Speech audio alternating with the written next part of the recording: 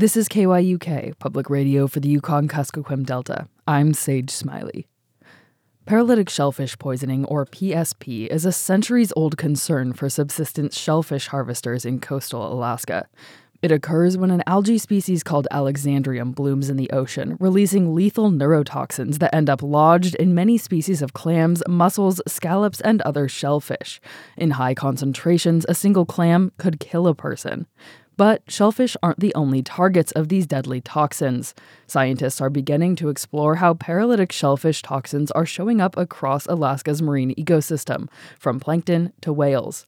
Bruce Wright is a senior scientist at the Knik tribe and leads PSP monitoring efforts across the state. One of the pathways is shellfish. They feed directly on the organism. But the other pathway is Alexandrium to zooplankton, to macrozooplankton and forage fish, to predatory fish like salmon and cod, and then the top predators like whales. He says this research could potentially help explain recent population declines and die-offs in Alaska's marine ecosystem, like the Pacific cod crash in the Gulf of Alaska or the 2020 collapse of the Chignik salmon fishery. They had a big sockeye fishery and a pretty good-sized king salmon fishery, and it collapsed.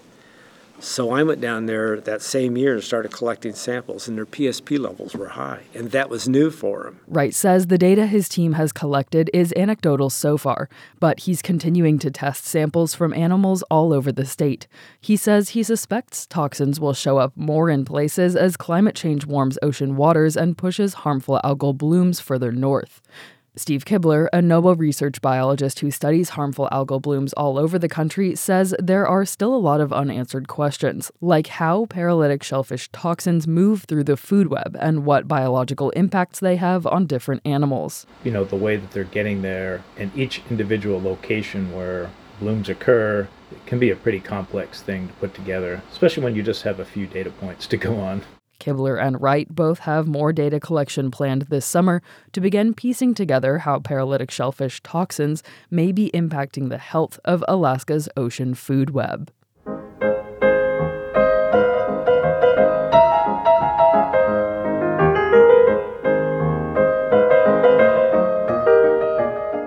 Elsewhere in the region, 2 men from the village of Pilot Station have been cited with 2 separate wildlife violations by Alaska wildlife troopers.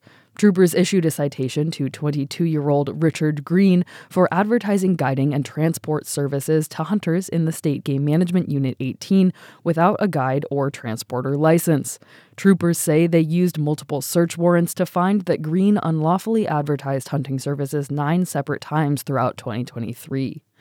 Troopers also issued a citation to 38-year-old Elliot Edwards for harassing a moose with a motor vehicle. According to a trooper report, Edwards posted a video on Facebook in late January of a calf moose being chased by a red Honda four-wheeler on the Yukon River. In the video, troopers say the calf moose tried to get to safety multiple times, but could not climb the high riverbanks. The video shows the four-wheeler chasing the moose until it slipped on the ice. Troopers say an investigation determined Edwards was the person chasing the calf moose on the four-wheeler. Both men are scheduled for arraignment on March 7th in Bethel.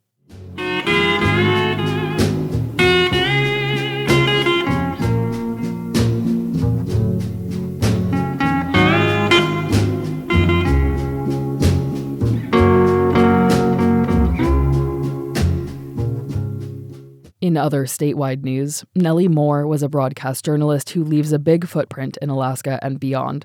She died last week at the age of 69 due to complications from a long-term illness. Moore was one of the first Indigenous reporters in Alaska who could sew a traditional kussbook as well as stitch news and information into stories that made a difference. KNBA's Rhonda McBride was a former colleague and tells us how it all began in the Northwest Arctic community of Kotzebue. You can thank Ed Ward, Nellie Moore's dad. In a 2016 interview, she describes him as a man crazy about radio, with a big stash of radio parts in their home. I would always find the tubes that somebody needed and put them in the tube tester and make sure they worked. I thought she was a rare find in many ways.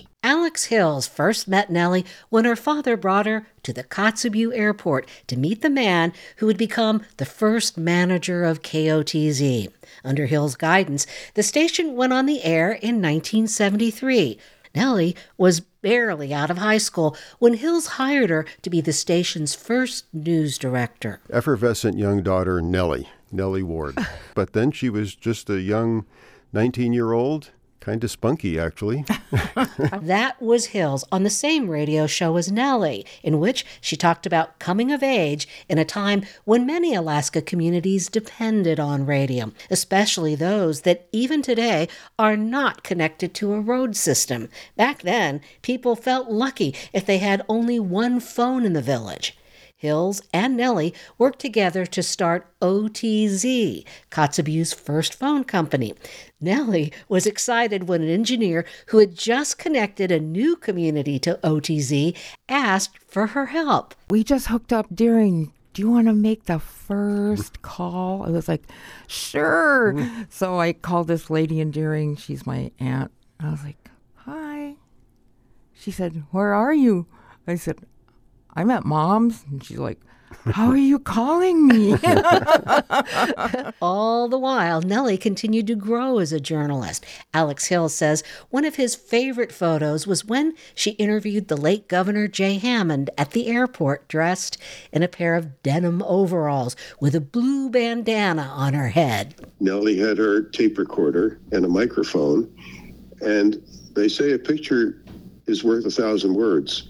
In this case, Nellie was leaning forward and the governor of Alaska was leaning back. That told me a lot about her interview style. It is said the pen is mightier than the sword, but Nellie was armed with perhaps a more potent weapon, humor, which she often used to soften up those she interviewed.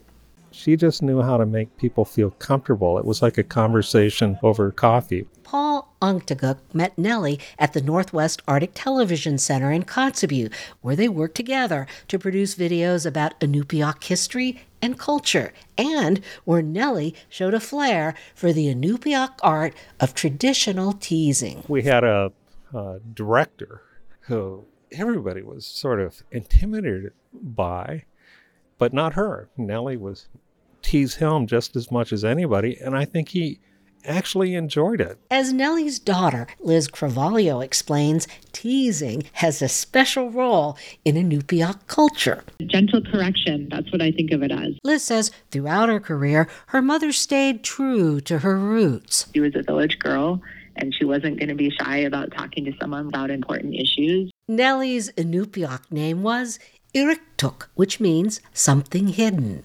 When I was little, I used to say, "What's hiding, Mom?" And she would just laugh. As a reporter, Nellie kept a lot to herself, mainly her own opinions.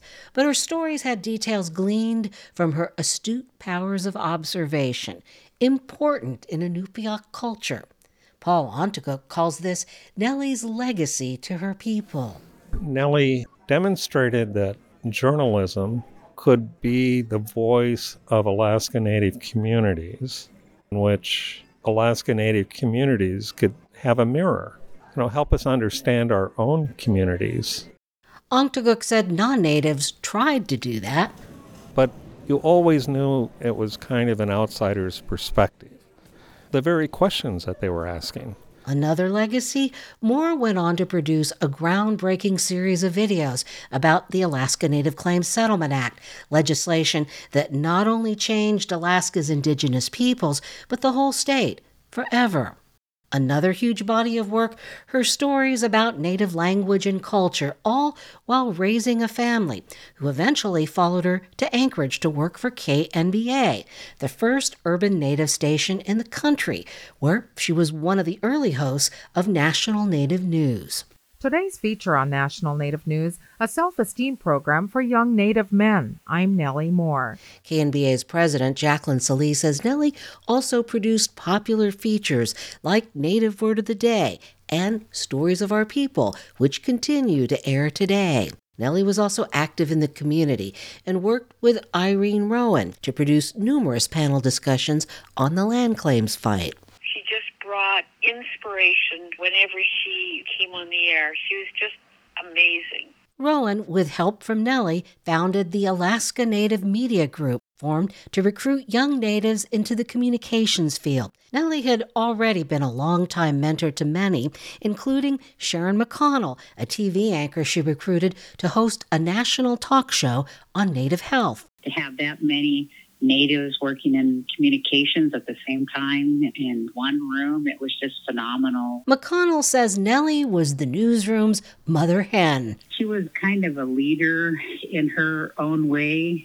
But after 8 years at KNBA, Nellie left the station in a dispute and took the rest of the newsroom with her. I don't think it was an easy decision for Nellie to decide to leave. But Nellie moved on as an independent producer and, with help from her husband Greg, started her own Native news service. Nellie was just one of those powerhouses in Native journalism, and I don't think there'll ever be another person like that, really. For National Native News, I'm Nellie Moore. Signing off for the last time, a woman who helped to give birth to Native broadcasting in Alaska. In Anchorage, I'm Rhonda McBride.